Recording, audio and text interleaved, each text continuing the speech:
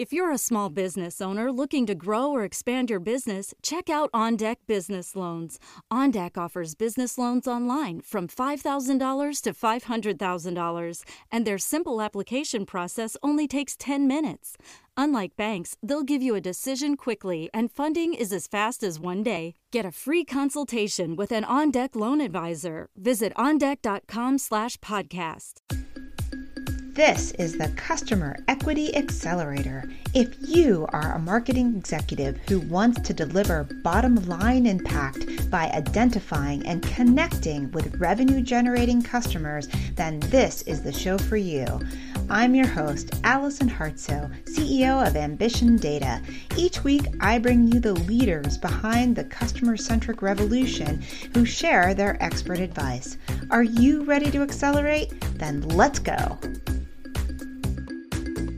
Welcome, everyone. Today's show is about a topic I know that you have been thinking about, but you maybe have never thought about how to solve for. It is how to secure budget for your data science projects. And to help me discuss this topic is Jose Murillo. Jose is the CAO at Banorte Bank, which is the second largest financial group in Mexico, an incredibly important position because under Jose's leadership, this bank has moved forward and has recently leapfrogged Citibank and Santander down in the Mexican market. So, Jose, thank you for joining us on the show today. Hi, Allison. It is great to be back on your show. Thank you for having me. Can you tell us a little bit about your background, your role as the Chief Analytics Officer, and then maybe how you discovered this topic? Sure. Let me tell you a little bit about me. The analytics team, which I lead at Banorte since its inception, has been very successful. We have yielded $1.8 billion in CLV during our 4-year tenure from a data science project. And notice that I'm talking about CLV, a metric that your audience is well acquainted with. I guess in tandem with the value that we have created, the size of the team increased. And the reason that I'm drawn to this particular project on how to gain the budget that you need to carry forward your projects, your data science projects, simply because I think that's the foundational layer on which you can build a successful analytics/data science practice. So that's interesting that you say that budget or the ability to get budget is the foundational layer, not putting in certain technologies or hiring people with a really interesting mix of skills. Yes, and I guess that's the first piece that you have to get is to have the budget. And it's like Economics 101. If the audience recalls their first course on economics, there's production possibility frontier. It determines how much output you can produce. And it depends on the inputs that you have. And the inputs depend largely on the budget that you're getting.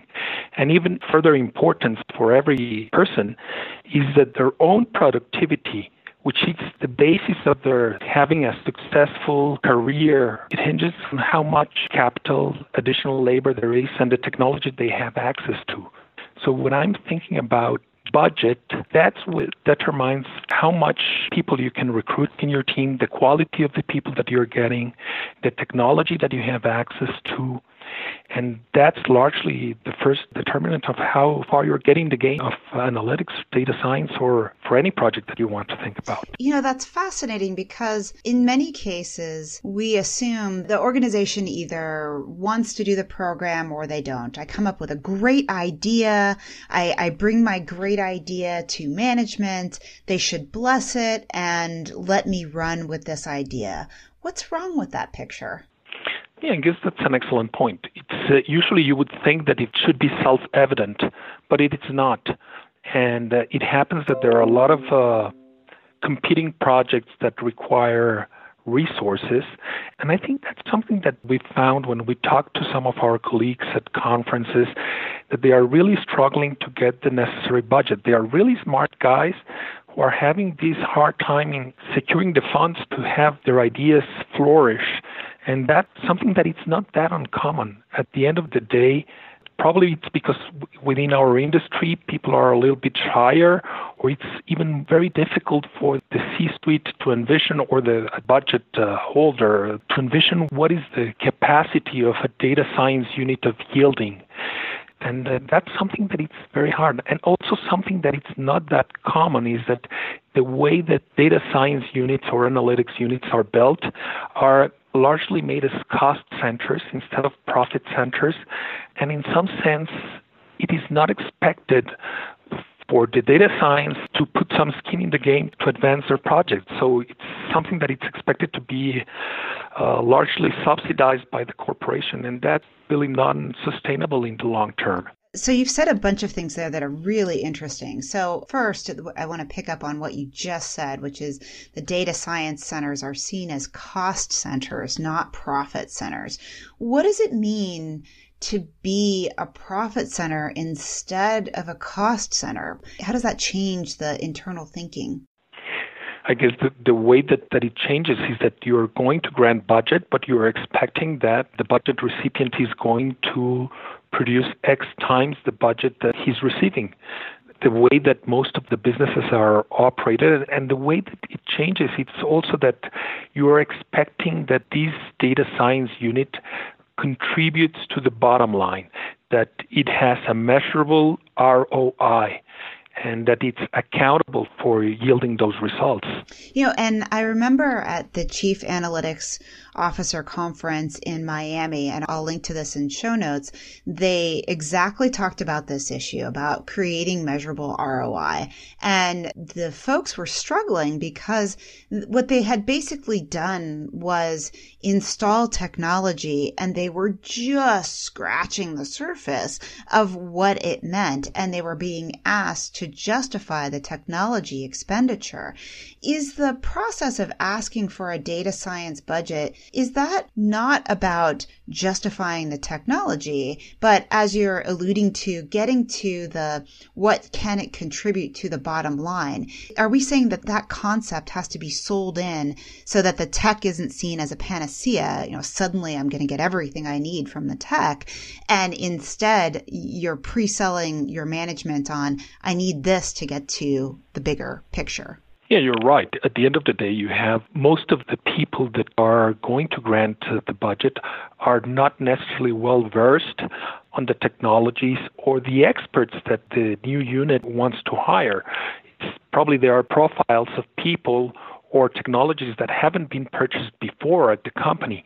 And suddenly you are going to ask to hire a guy who is an artificial intelligence expert who can build random forest models. And it's very difficult to understand for those people if it makes sense, and it might seem very expensive, and perhaps they are used to, well, if I hire these many more call center executives or salesmen, then I can convert this much into sales and profit, and it's something that I have experience in how to process that. But it's very difficult to understand how much profitable is going to be the company if I buy this technology or if I hire this type of people within the company. So it's very much within the responsibility of the budget seeker to be clear and explain what's the potential. And sometimes the budget seeker, it's not even really aware of how much it can make. So it's also, it can be difficult in that sense. Obviously, you've been successful at communicating this internally. Do you have some examples or ways that you were successful at trying to get across these early data science ideas? And this was a couple years back when you started the programs at your bank, right? So this was even before people might have had the understanding that they do today. Yeah, and I can share some successes and some blunders also. Initially, I guess it came like a blessing in disguise. And it was something that I really, to tell you the truth, it was not something that I planned initially when we built our analytics team, in the sense that we were going to be held accountable in yielding 10 times our cost after the first year of operation. And this is what you mean by skin in the game? They put a number on you? Yeah, that's what I mean, skin in the game. And And it's literal in the sense that it's your personal wealth that it's at risk, or your job security in the worst case. At the end of the day, if not, it's going to be very asymmetric. The company is going to put at risk a certain amount of resources. And typically what it happens is that, well, if you're thought as a cost center, it's something that it's just thrown into the well, the money without any expectation of what is going to be produced. But when you're built as a profit center, you're thought that, that money is going to yield a certain return that it's expected, and you're going to be held accountable by it. And so you're willing to put your neck in the line. So, you should be pretty sure on that if you are asking for a certain amount of resources, that you're going to put them at good use. And be willing to risk failure, which is even harder. It's going to be harder. So going back to the examples that you asked me, data science analytics was a novel concept within the company. And it's not that it's Banorte, it's a really large financial group. We have 27,000 employees, and it's not like everybody's waiting to say, well, now the analytics team is coming, and that's what we've just been waiting for. And so you have to see who are going to be the early adopters, the guys who are going to be your champions, whom you can work with, the ones that you are going to face less headwinds in transforming the business. In our case, it was the credit card business unit, which it's actually now the most profitable projects that we conduct are still with the credit card unit, since those are the guys we started with. And the first project that we undertook that brought us a lot of credibility was cost abatement project, which the first year it contributed to the credit card unit to increase their profits from the previous year on by 25%. And when you pick the project, you have to be very careful on which project you pick, because, cost projects are not really that difficult. You don't have to build a CLV. It's something perfectly easy to measure and to prove. You don't have to estimate a CLV. It's something that can be quickly executed. In some sense, they can be like the low-hanging fruits. When you say a cost abatement project, are you really talking about optimization, the way we might think about it in the digital space? Yeah, that's it. It's optimization. It's a cost optimization project. And it still has a lot of challenges because basically you are going to there are different stakeholders within the organization that have conducted the way they were measuring cost before for a bunch of years, and suddenly there's a new novel way of doing it. So there's still a lot of convincing to do, and you have the idea, and then you have to sell the project. But when it's done, you're not going to have many discussions if it's really worth what you're saying it's worth, because it's in the bookkeeping records. So you can prove that very cleanly. In contrast, when you move to do income revenue generating projects and you're acquiring a customer, and that's something that you've discussed profusely in your podcast, you have to estimate the value of, how much does that customer it's worth, how much it's contributing to the customer equity of the firm. And let me tell you a blunder, because the success might seem easy, but I think it's also very easy to mess it up. And for example, lately these years, I've kept the exponential contribution of data science largely by doing experimentation projects. But the first experiments that we've ran, they took a lot of time to get them done. And probably it has to do that I really didn't pick the right projects. And in that sense, I'd like to stress the point that pick the projects where you face less headwinds. So even though you might have a great idea, if you don't have the, let's call it political wingman, if you don't have that helpful person on the other side that really wants the information, that's planning on using it, that's pulling as much as you're pushing, that can make for even the best project that can set it up for failure. You're right. And I think that you need to build your reputation first before you tackle more challenging issues. And that will create a very good dynamic. And I guess the most difficult part is to get the seed capital. After you get the seed capital and then you start delivering an ROI, then the ensuing budget increases are much easier to get. And it's much easier also to have a say on budgets that are complementary to your own success, like IT investments or human capital investment.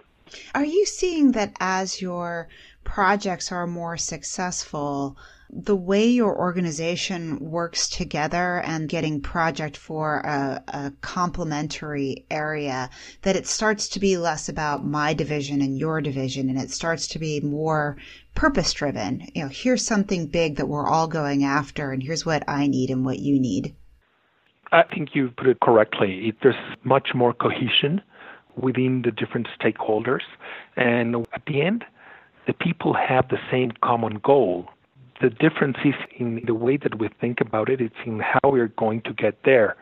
And if you've proven to be successful before and the people are used to the way that the projects are explained with data and they believe in the data that you are showing and the way that it's processed, you don't have that your colleagues in different departments to understand what's a neural network. They only need to believe that you are doing it correctly and soundly and that it has in the past proven to be successful, to be willing to risk their time in going into new projects. And that's right. Initially, it was more difficult, and now the projects are carried out with less friction, and the productivity of the company benefit from that tremendously. So this sounds like a skill that people need in order to get budget. It's not just targeting the right places where you might not have as much of a headwind to get your project off the ground. And it's not just targeting something that might be a little easier, like a cost abatement project versus an income generating project. But it's also the ability to have people, would you say, maybe see the big picture or bind to a bigger idea? Yes, and I think people will need to hone their own skill in how they are selling the project, in how they are getting the capital. And it might seem that in a large corporation, probably people are not that used to be able or need to have this entrepreneurial skill in getting people on board on your projects because it's supposed to be given. But at the end, it's your own career that it's on the line. And if you secure the budget, you're more likely to be successful, to be much more productive, and to have a more rewarding career through your time. I like what you said about the fact that in a large corporation, you might be more expecting someone to bless your idea and hand you things on a silver platter. But what you're saying is you need to bring an entrepreneurial mindset in order to secure data budget. You need to paint a bigger picture, a bigger purpose, and then not focus on what does AI do and the mechanics of machine learning, but focus instead on, isn't this a great way to please our customers? Or what if we solved this process or this problem, and get people thinking about the bigger picture? Yeah, that's right. And especially for people who want to advance their careers and to have larger impact within their organization. Do you look for intrapreneurs on your team to help do this? I guess the team, in some sense, you don't need that everybody's an entrepreneur. It's the story about the unicorn, but that you need at least to have someone with these salesman skills within the group. In our case, it happens that I actually found that I had that particular skill that came to be useful. That you personally had the skill. Yeah, and let me tell you a little bit more. I guess something that I didn't tell at the beginning when you asked about my background. I funded my way through college by selling houses and being a realtor.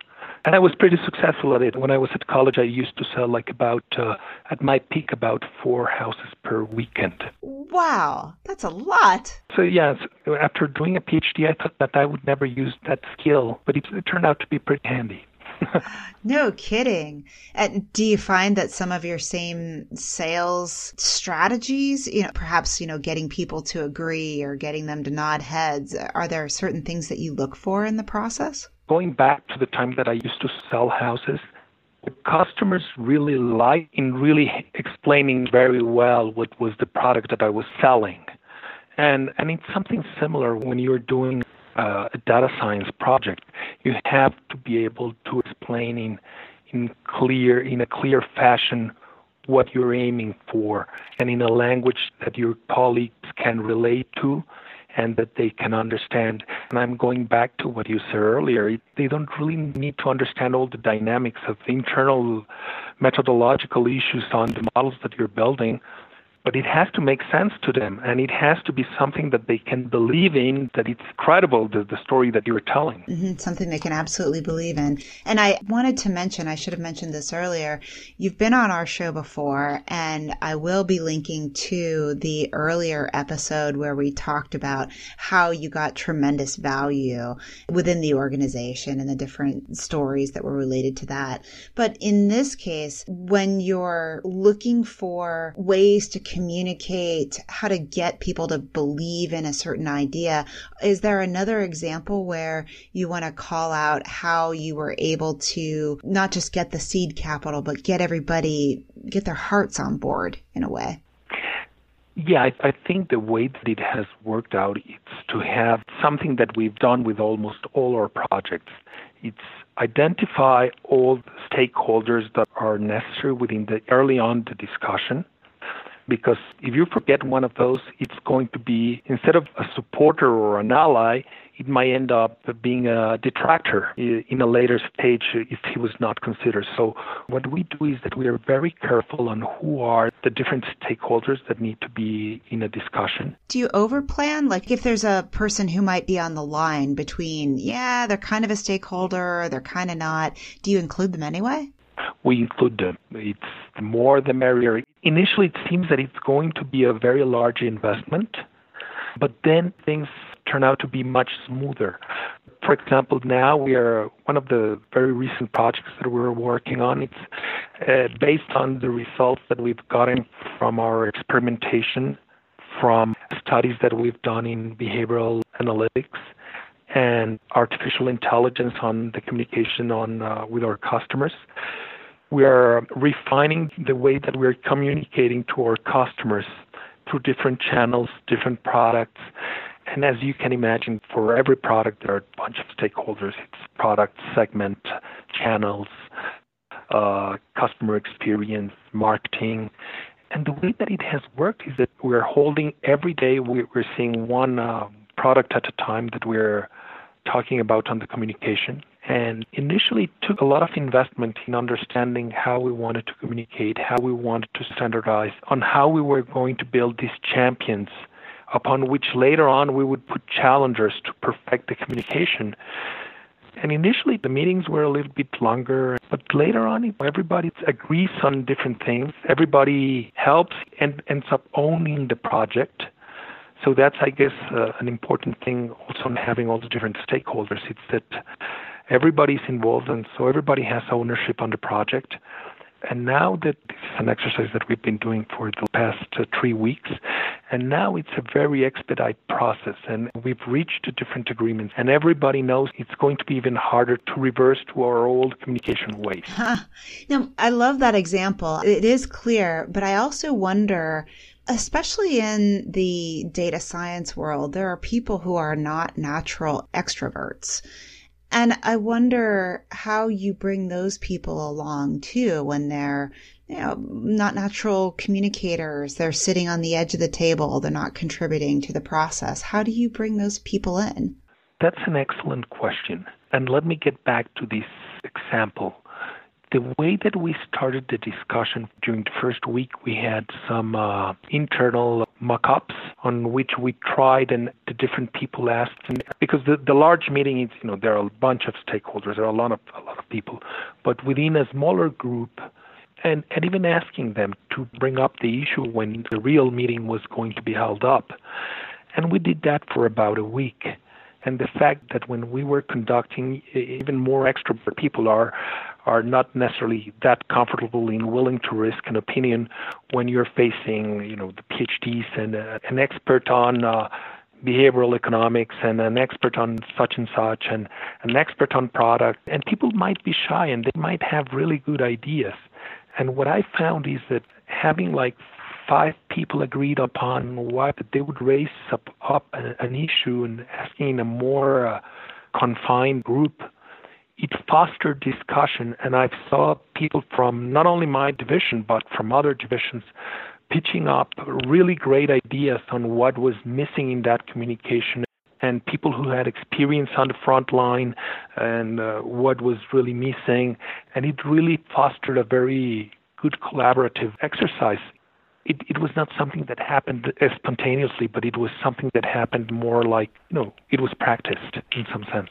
Am I hearing you right in that you used the smaller meetings both before and after the larger meetings to get that collaboration? Just before. It's before a smaller group, and set up a group of 15 people, a group of 5 people, and which was alternating the people that were attending then, and having, in a more reserved group that they were willing to risk their ideas. And the people really had great ideas, and asked them, so would you be willing to put it forward in the big meeting? And they did.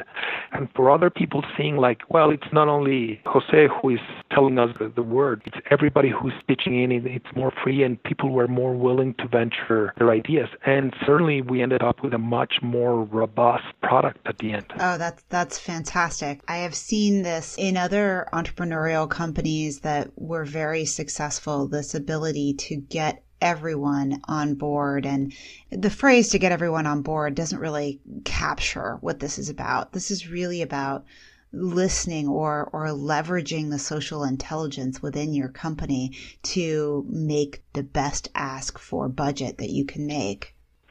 Yeah, and now that I'm listening to you, something that I'm thinking is within the larger group we've done it to foster these, people to express their ideas. It's really to keeping it positive. We are very agnostic on what's a good idea or not. And what you want is to bend HIPO's, the highest paid person opinion. We really don't like that, because at the end, any idea can be a good idea. And in some sense, what we don't do is to say, well, that's a very bad idea, we're not going to do anything about it. Even if the group thinks that it's something that we might test.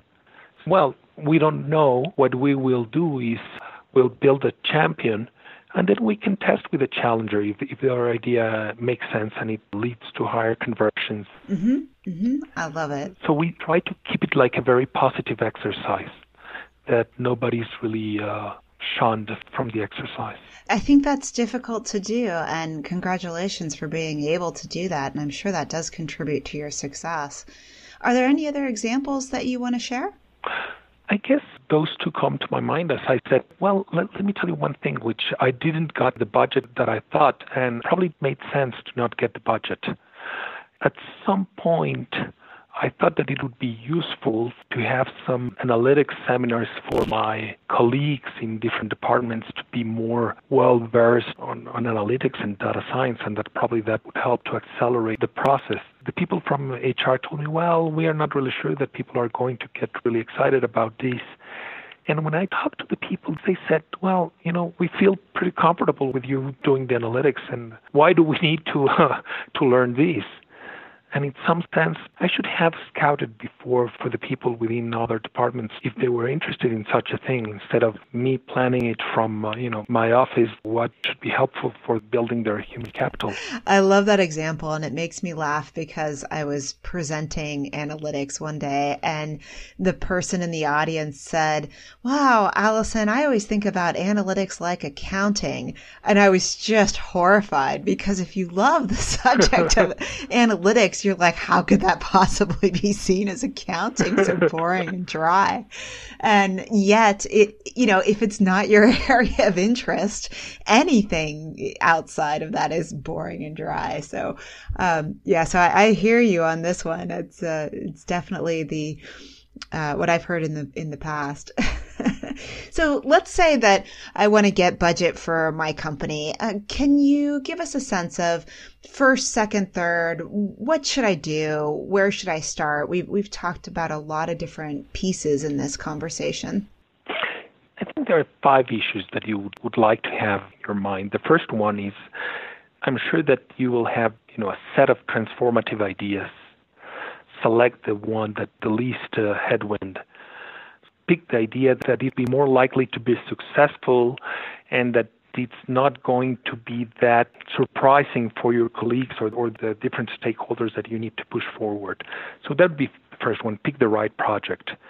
The second one is build a business case that it's very solid with data that it's credible, that it's believable. After you've done that, the third thing that you need is convince yourself that you're really willing to put your neck on the line for it. You're going to ask your company to spend money on that project, so you have to be willing to risk something personally. So you have to be really convinced yourself. You're the one that has to be convinced first. The fourth step that I would do is to understand very well who the budget gatekeeper is and state your case. And if you don't get heard the first time, get into a loop in there, and probably you are not communicating correctly. Hone your sales pitch, but address it to the right person. Is it usually one person? Are there multiple budget gatekeepers, or is there really just one person you're getting to? That's an excellent question. In my case, there were multiple, there was my boss. He was sponsoring the project. But at the end of the day, we needed to go to a committee and get the budget approved. So yes, I needed to have Mr. Arana, who is the Chief Operating Officer, on board. He was very excited with the idea, but his peers within the firm needed to say yes. The board of directors needed to approve the position of a new Chief Analytics Officer. So yes, there are usually many stakeholders, especially at large corporations. And that's an excellent point, because the way that you're communicating to a person that it's well-versed and advanced in analytics and data science, you can be much more succinct, but the pitch probably needs to be adjusted for the audience that you're talking to. And I guess the last part is that you need to measure what you've done. You need to measure the ROI and be willing to be held accountable for it, and for good or for worse. It's hopefully for good.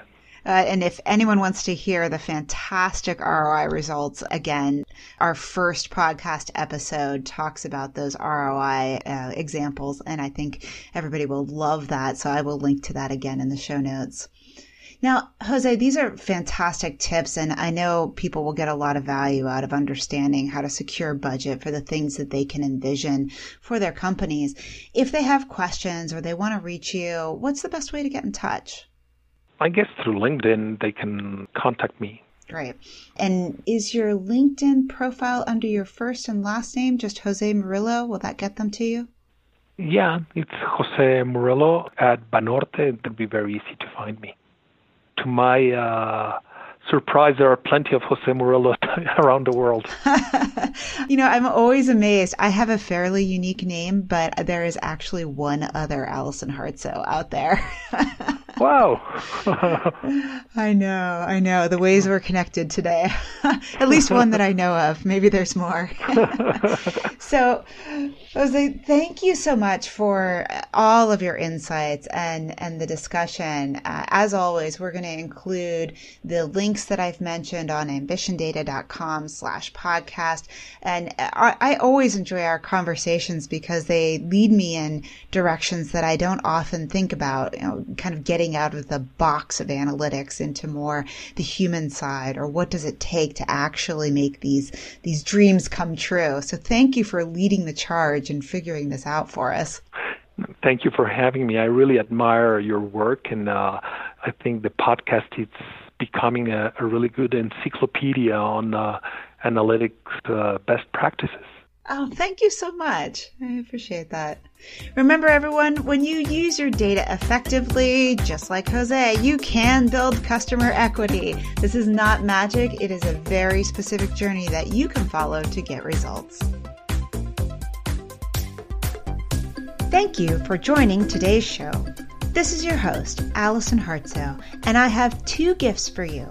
First, I've written a guide for the customer-centric CMO, which contains some of the best ideas from this podcast, and you can receive it right now. Simply text Ambition Data, one word, to 31996. And after you get that white paper, you'll have the option for the second gift, which is to receive the signal. Once a month, I put together a list of 3 to 5 things I've seen that represent customer equity signal, not noise. And believe me, there's a lot of noise out there. Things I include could be smart tools I've run across, articles I've shared, cool statistics, or people and companies I think are making amazing progress as they build customer equity. I hope you enjoy the CMO Guide and the Signal. See you next week on the Customer Equity Accelerator.